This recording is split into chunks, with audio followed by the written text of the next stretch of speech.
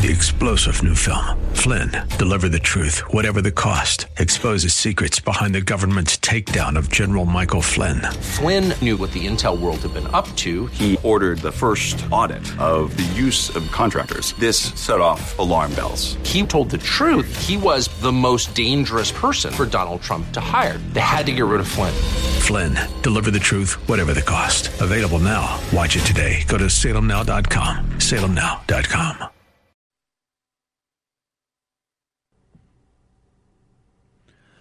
Yes, it is, and welcome back. Wednesday, May 25th, 2022. I guess per the Supreme Court, you can't have a moment of silence in our schools. And I guess in the court of public opinion, you can't really have a moment of silence or even decency when it comes to a tragedy like we witnessed yesterday in regard to our schools. I'm not sure whose outburst was worse, Congressman Beto O'Rourke's in Texas or Congressman Ruben Gallegos from here. You see what Ruben Gallego tweeted out yesterday at Senator Ted Cruz? I almost don't know if I can say this. I hate to do it in this hour, but he tweeted at Ted Cruz, he spelled out the word, and then you, and wrote, "You care about a fetus, but you will let our children get slaughtered. Just get your," and then he used another expletive, "to Cancun. You are useless," he tweeted. 21 minutes later, he doubled down. Quote, "Just to be clear, F," and then the rest of the letters, "you, Ted Cruz, you, F, baby killer." That was Ruben Gallego to Ted Cruz yesterday. Today, Beto O'Rourke attempted to derail a press conference led by Governor Greg Abbott in Texas, in Uvalde, Texas, where there was a conversation, a press conference being given by the governor, Dan Patrick, the lieutenant governor, the mayor of Uvalde, and Beto O'Rourke approached the stage and tried to shout down the governor and the lieutenant governor, yelling at them, "You are doing nothing.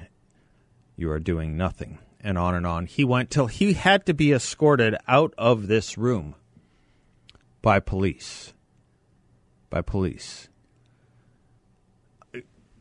Could a day pass? Could one day pass where we took the solemnity of the moment and applied something like decency to it? Decency's a big word on this show. I use it in my commencement address every year, and I use this quote I'm about to air for you from Tom Wolfe's Bonfire of the Vanities, from the movie where Morgan Freeman is playing Judge Leonard White.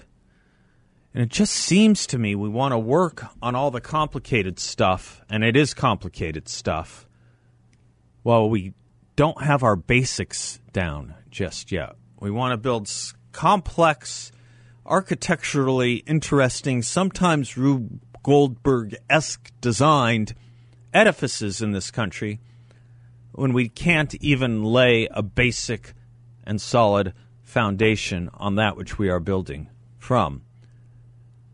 Decency would be one of them. How did Leonard White... Give me the Leonard White audio. For those that don't know it, this is from Bonfire of the Vanities. He's the judge yelling, finally, at the Al Sharpton character who called him, Morgan Freeman, a racist because he dismissed a case that needed to be dismissed. Here's Leonard White.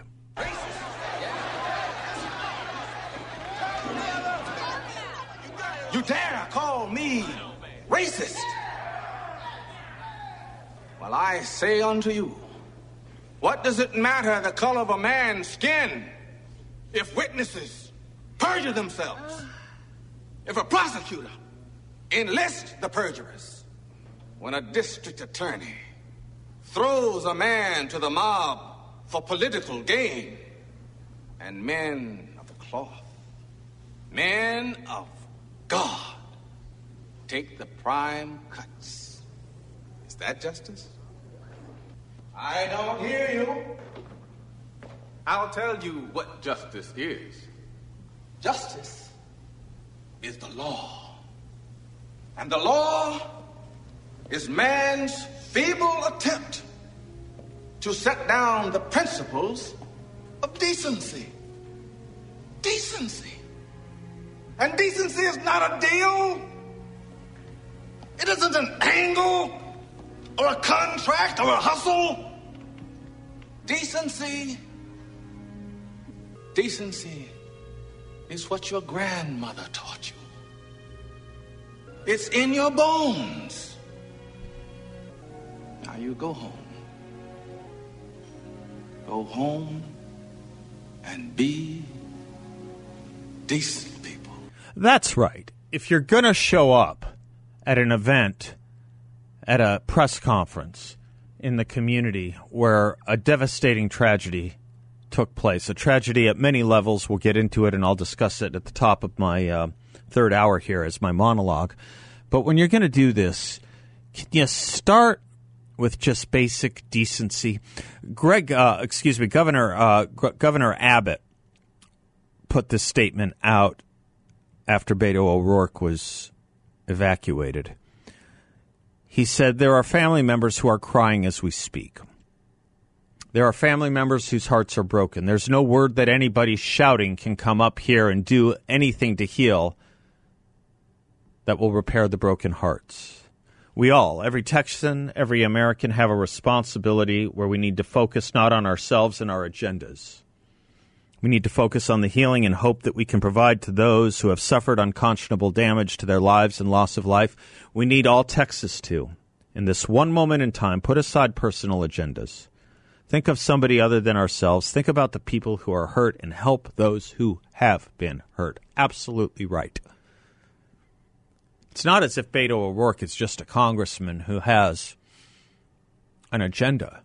He's actually running against Governor Abbott. This could not have been a more political staging. And I suppose it's probably too much to ask that we attempt to take politics out of the polis all the time. It wouldn't be appropriate. But can we find a few times in the face of national tragedy, if not local and state tragedy, a few times where we can take the politics out of it? And if not the politics, then the extremism and the boisterousness and the self-promotion and the self-staging, and in the case of Ruben Gallego, the directly blaming of other congressmen who are not to blame, fellow congressmen who are not to blame, and maybe the expletives too. Could we try that? Can we do that? Is our country so far gone that we can't even take a beat on something like this? I don't know. It's a shame if we can't. It's a shame if the last best hope of Earth is no longer a decent country. It will be a shame because we won't be able to maintain our greatness. As Edmund Burke put it, manners are actually more important than laws because manners create the world in which we operate, the air in which we breathe, the water in which we drink. They can soothe and heal, and the absence of them can disrupt and disorient. And you will not have anyone following a law if they don't first appreciate manners, which is about respect for your fellow citizen and human being. It's probably worth remembering a little bit of that right now. You know, another interesting thing out of Texas, I just saw this. Are you guys aware of this? George P. Bush, Jeb Bush's son, he was running for attorney general against the incumbent, lost 2-1. George P. Bush. He was the land commissioner in Texas, which is a big office in Texas. It's not the attorney general, but it's a big office. The stories in Texas are this may be the end of the Bush dynasty.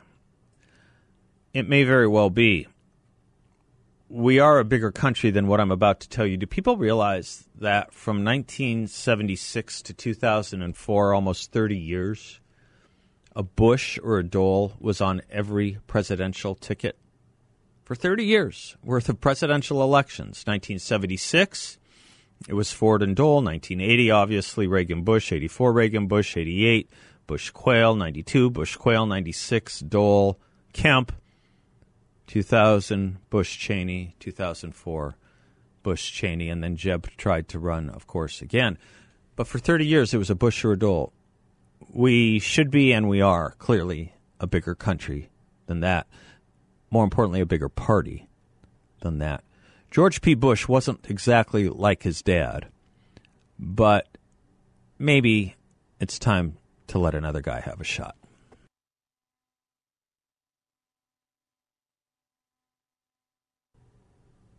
Welcome back to the Seth Leibsohn Show. If you're in the market for a really great and unique investment opportunity with a equally great return for investors, check out my friends at YRefi. They are my friends. I've spent a lot of time with them.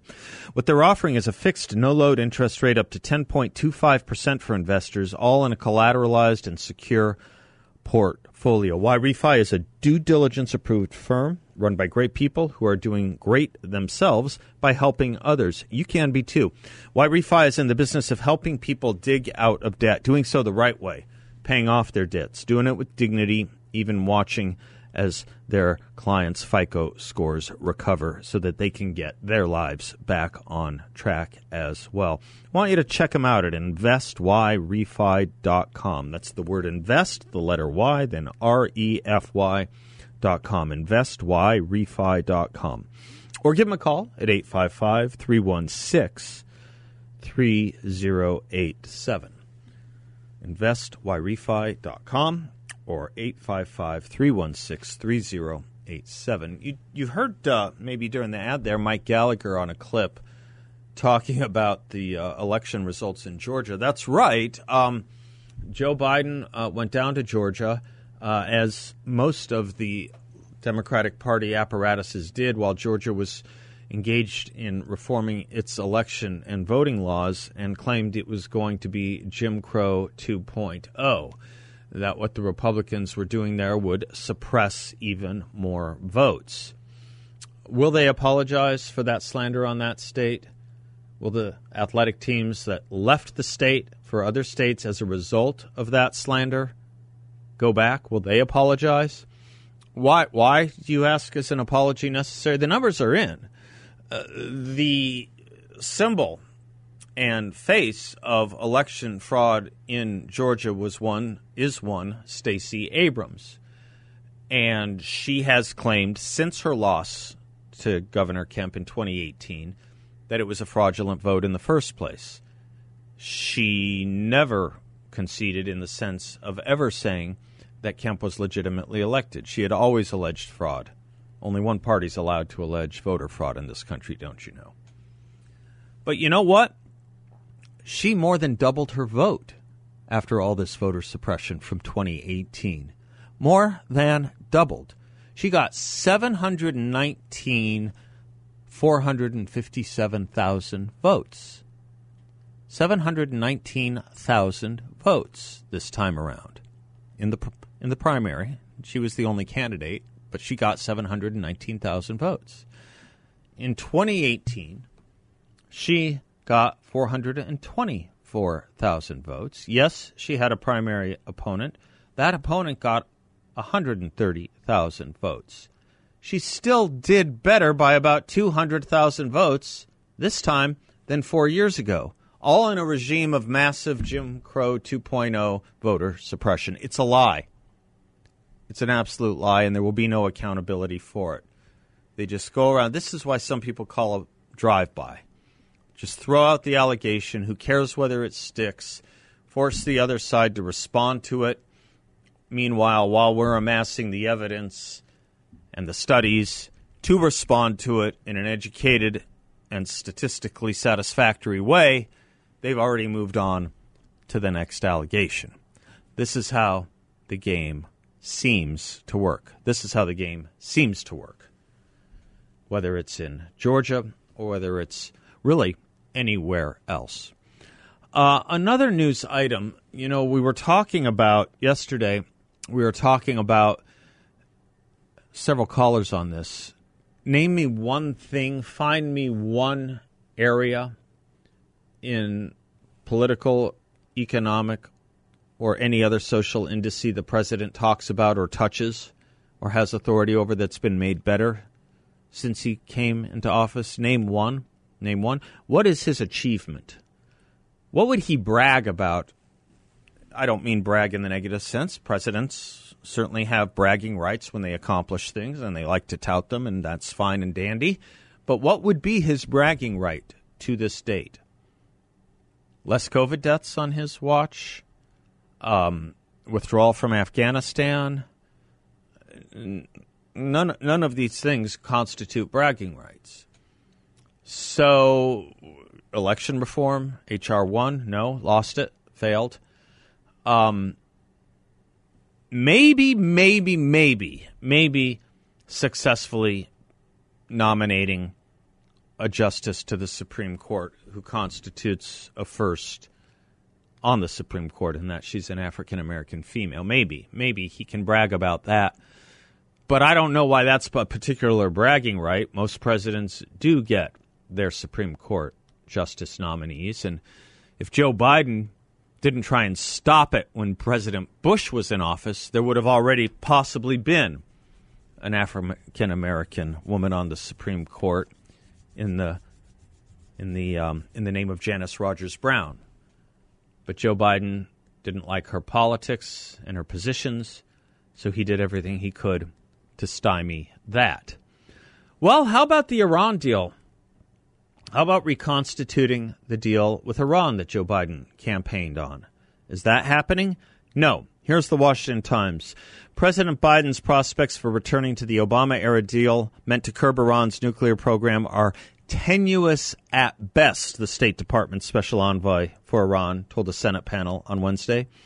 More than a year into the administration's push for a renewed agreement with Iran, a pursuit that has played out amid a chorus of objections from Capitol Hill that are bipartisan, Special Envoy Robert Malley said the White House is prepared to walk away if Iran continues to make untenable demands for returning to the deal. Untenable demands. Untenable demand. Iran is an untenable state. Freedom House is about the most nonpartisan institution in this country. I don't know if you ever use it as a resource. It's a fabulous one when trying to understand a country. It was co-founded by Eleanor Roosevelt, and it's always prided itself on being bipartisan. In fact, if you look at their board of directors, my guess is you wouldn't even recognize any of the names that constitute Republicans. They just it's just not a partisan organization. If you look up what they have to say about Iran, it's categorized in the not free category. They score countries on 1 to 100, 1 meaning least free, 100 being most free. Iran gets a 16. It gets a 16 out of 100. And then you can look up all of its human rights abuses. You can look up all of its democratic participation, election abuses, pluralism abuses. You can look up how Iran treats its own people and then wonder how it might just treat countries they don't like or people they don't like. Why we are bending over backwards to give a deal to Iran in the first place is the mystery, not that the deal is falling apart. I'm Seth Leibson. Karen Taylor Robeson coming up. We'll be right back.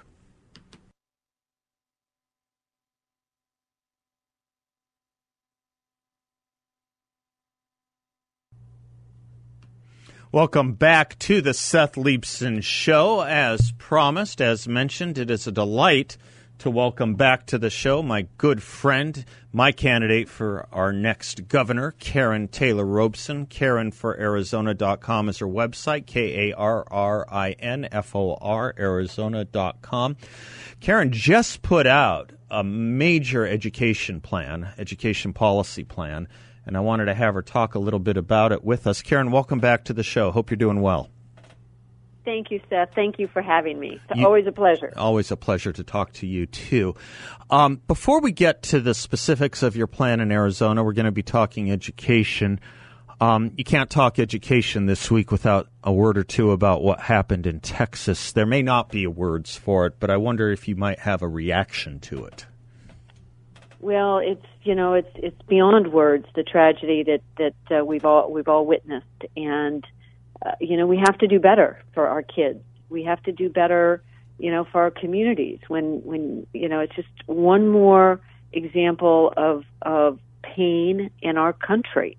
The mental health crisis that we are seeing, the fact that suicide is now the number one cause of accidental death in America, the dramatic rise in drug abuse. I mean, all these things are pointing to a situation that requires all of us to do some, self-reflection individually in our families and our communities. And when I step back and take a look and say, why is this happening? We've taken, I'll tell you my insight. Mm-hmm. We've taken God out of everything. Mm-hmm. And when we do that, chaos ensues. Yeah. And this just disregard for life. I think, the challenge of our times is to build and preserve a culture of life, where we are protecting life, protecting innocent life, and building a culture, focused on teaching that life is precious. Every single one of us are precious, and we're not disposable. And that's yet, such an important point. We're not disposable. Yeah. And it means attaching policies to those words, doesn't it? We can't esteem life while engaging in policies that discriminate against it or devalue it. And we can't ask kids to be adults, and we can't have adults who are acting like children. I think all of that is what's going on here, too. You betcha, Karen. And we have this loneliness epidemic going on where we're more connected than ever technologically. Yep. And yet we're less connected. Yep. And everybody gets into their little, their worlds, their social media worlds, and we forget that we're human beings. We forget, the precious nature of life, and then, we're social beings, and we need to be there for one another. And we're now just witnessing on TV and in real life, we're witnessing just this culture of death that we need to figure out and overcome before we all perish together. You take a sledgehammer to social life, you can't be surprised when that institution then shatters. Nicely put, Karen. On a sad note, let's look to the future. Let's look to your education plan. It's a great one. I know a little bit about education. You know my background in it. I know yours. I guess I should also put in a word that you did this in cooperation with one of the greatest education reformers in the history of this country, and certainly in the history of Arizona, the person more than anyone else responsible for giving us the freedom of choice in education in Arizona. You did this with Lisa Graham Keegan, if I'm not mistaken, yes? Yes, I did. I did. I'm proud to have her on my team and helping me. Good. And, I also have Governor Fife Symington as a co-chair of my campaign, and he, of course, along with Lisa Graham Keegan, were the reason that we have charter schools in Arizona. We boast some of the very best charter schools in the nation, and because of their work some 30 years ago, we're a national leader in school choice. And everyone says it, and they are the ones that got it here, brought it to us, gave it to us, and you're working with them and they're working with you. So let's get this was a short segment, Karen. Let me take a quick commercial break. When we come back, let's get into the nuts and bolts of your education proposals, your proposals for education reform in Arizona. I'm Seth Leibson. She's Karen Taylor Robeson. I've got Dagny in the studio here today, Karen. How fun for me. Oh, fun. Next time we got to bring you in and your puppies as well. I'm Seth Leibson. Yes. She's Karen Taylor Robeson. We'll be right back.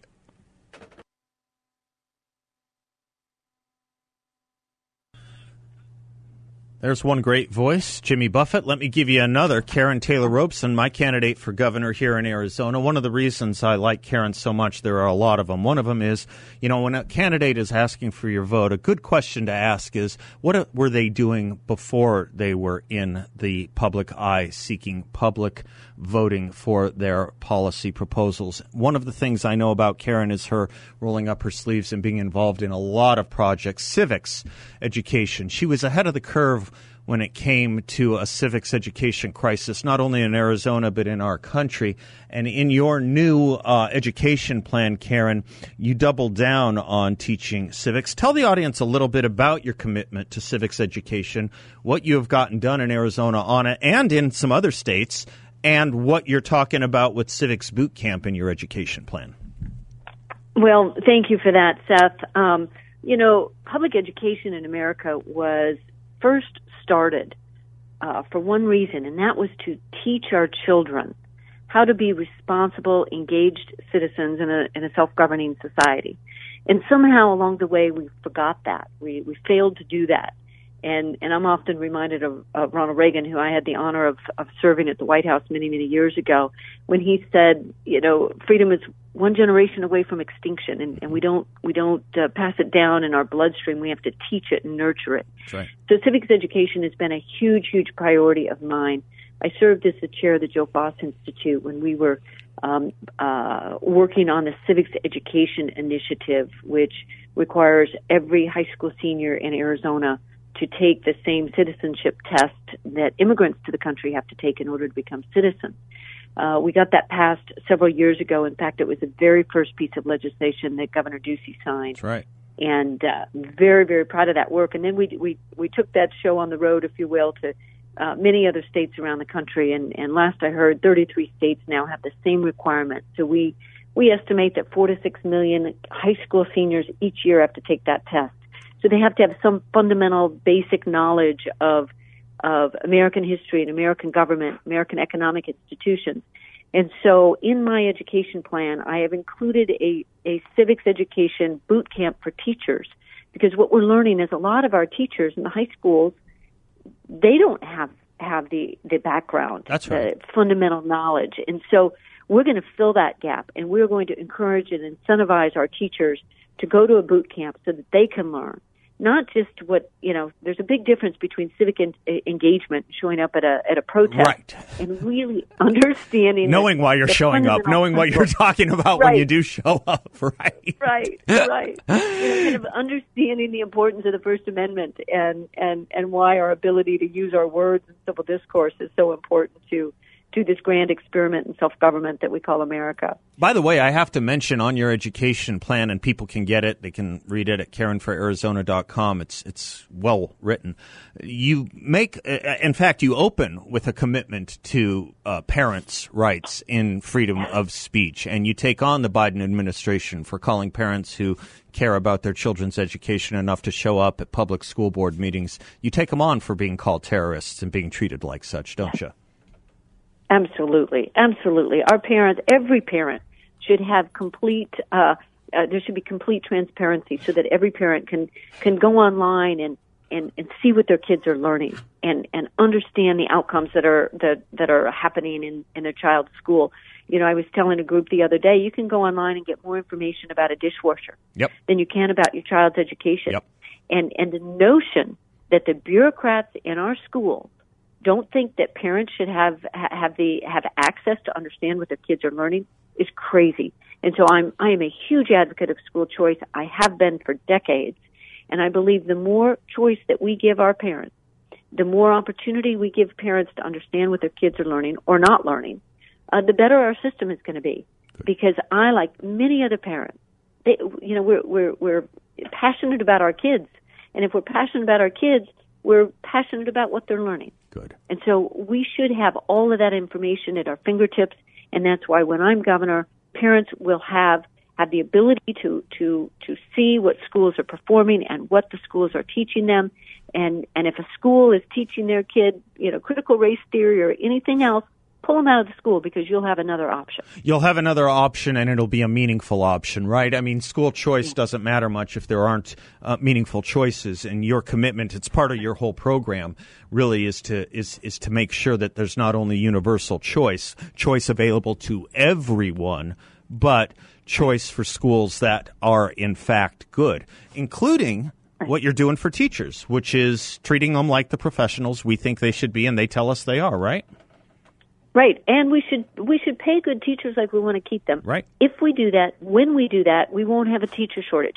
Right now, we have a system that is so top-heavy that the money goes in at the top to the bureaucracy, and somehow it gets filtered through the bureaucracy, and the money is not making it into the classrooms. Governor Ducey has put more money into education than any other governor, and yet the money is not making it into the classroom. We must change that. Our teachers deserve better. Our teachers are the ones that are with our kids every day, not the administrators and the assistant superintendent and the deputy assistant superintendent and the 5 others below them. They're not the ones with our children. We need to pay the teachers like we want to keep them, and we need to squeeze it out of the bureaucracy and put it into the classroom. And it'll be a net savings. It'll be a net savings, actually. It will. And you'll see in my plan that I believe the money has to follow the child into the classroom. Exactly. That's right. when we will get accountability in our school system. By the way, you also put in a word, not too many people focus on this. I'm glad you did. The importance of effective principals, too. When you talk to teachers who are dissatisfied, disgruntled, or upset with their jobs, sometimes it's money. It's not usually the first thing they say. Often it's the leadership, right? Often it's people who will back them up as principals. Yes, and study after study shows that the most impactful person in the entire education system on the outcome of your kid's education is, other than the parents, of course, but the principal. Yep. And oftentimes the school districts dictate down to the principals what they can and can't do. We need to empower the principals. They need to have budgetary authority. They need to have the ability to reward the good teachers. Mm-hmm. They need the ability to be flexible because they know their closest. And that's, my political philosophy is the closer the decision-making is to the desired outcome, the better outcome you're going to have. And so I will be a huge advocate of empowering principals to make those decisions. It'll sure put you on a collision course with the current administration in Washington, D.C., a collision course that we need to be on, I have to say. Yes, and absolutely. I'm glad you're going to do it. You have a lot in this plan, including, as we were talking about, more on transparency. Workforce training is another big aspect of it, and we didn't get to it today, and we got to run, but I wanted to note it for our audience. People can read it, and you'll be on, obviously. Again, we'll talk about workforce training next time you visit with us. But this education plan of Karen's, it's big, and it's bold, and it's important, and I want to salute you for doing it, Karen. Yeah. Thank you, Seth. Absolutely. Thank you for having me on. Always. Godspeed to you. KarenForArizona.com if you want to read this education reform proposal of hers, KarinFor Arizona.com. I'm Seth Leibson. We'll be right back.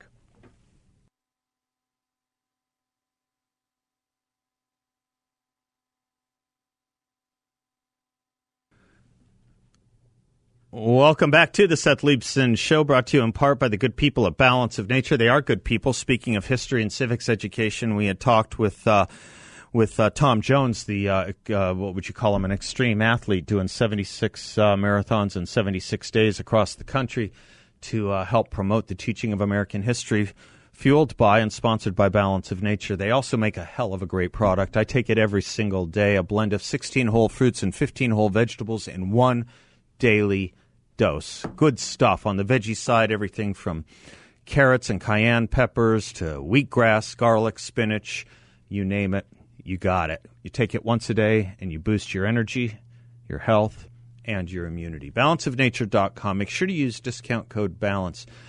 You know how I was mentioning earlier the strategy that the left engages in with their drive-by assaults on our polity? They just throw out an allegation irresponsibly.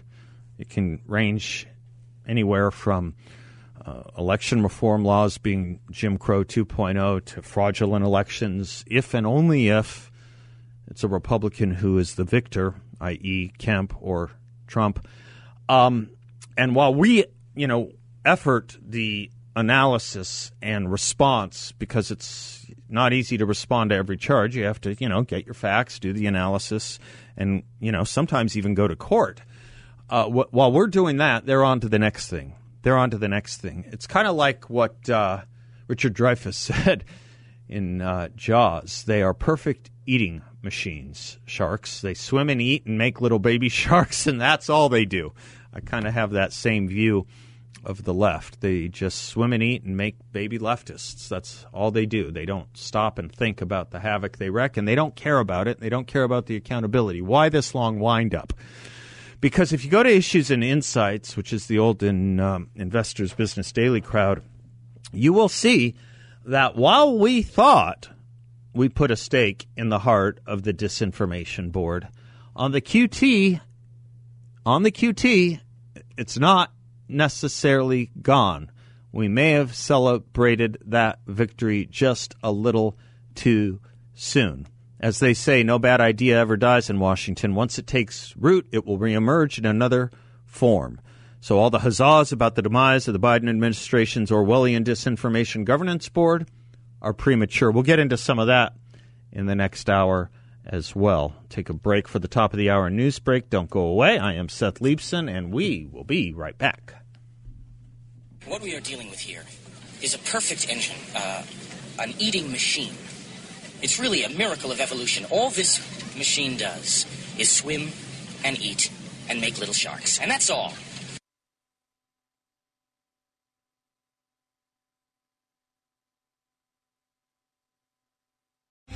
Three-star General Michael J. Flynn, head of the Pentagon Intelligence Agency, knew all the government's dirty secrets. He was one of the most respected generals in the military. Flynn knew what the intel world had been up to. He understood its funding. He ordered the first audit of the use of contractors. This set off alarm bells. The explosive new documentary, Flynn, Deliver the Truth, Whatever the Cost, uncovers the facts behind this scandal. Flynn told the truth. He was the most dangerous person for Donald Trump to hire. I find out the worst enemy that I'm going to face in my life is right here in America. They took my assessment and they wanted me to change it. And I was like, I'm not changing it. They had to get rid of Flynn. With in-depth interviews, archival footage, and never-before-seen personal records of the man behind the headlines. I just felt like I was drowning. Flynn, Deliver the Truth, Whatever the Cost. Available now. Watch it today. Go to salemnow.com. salemnow.com.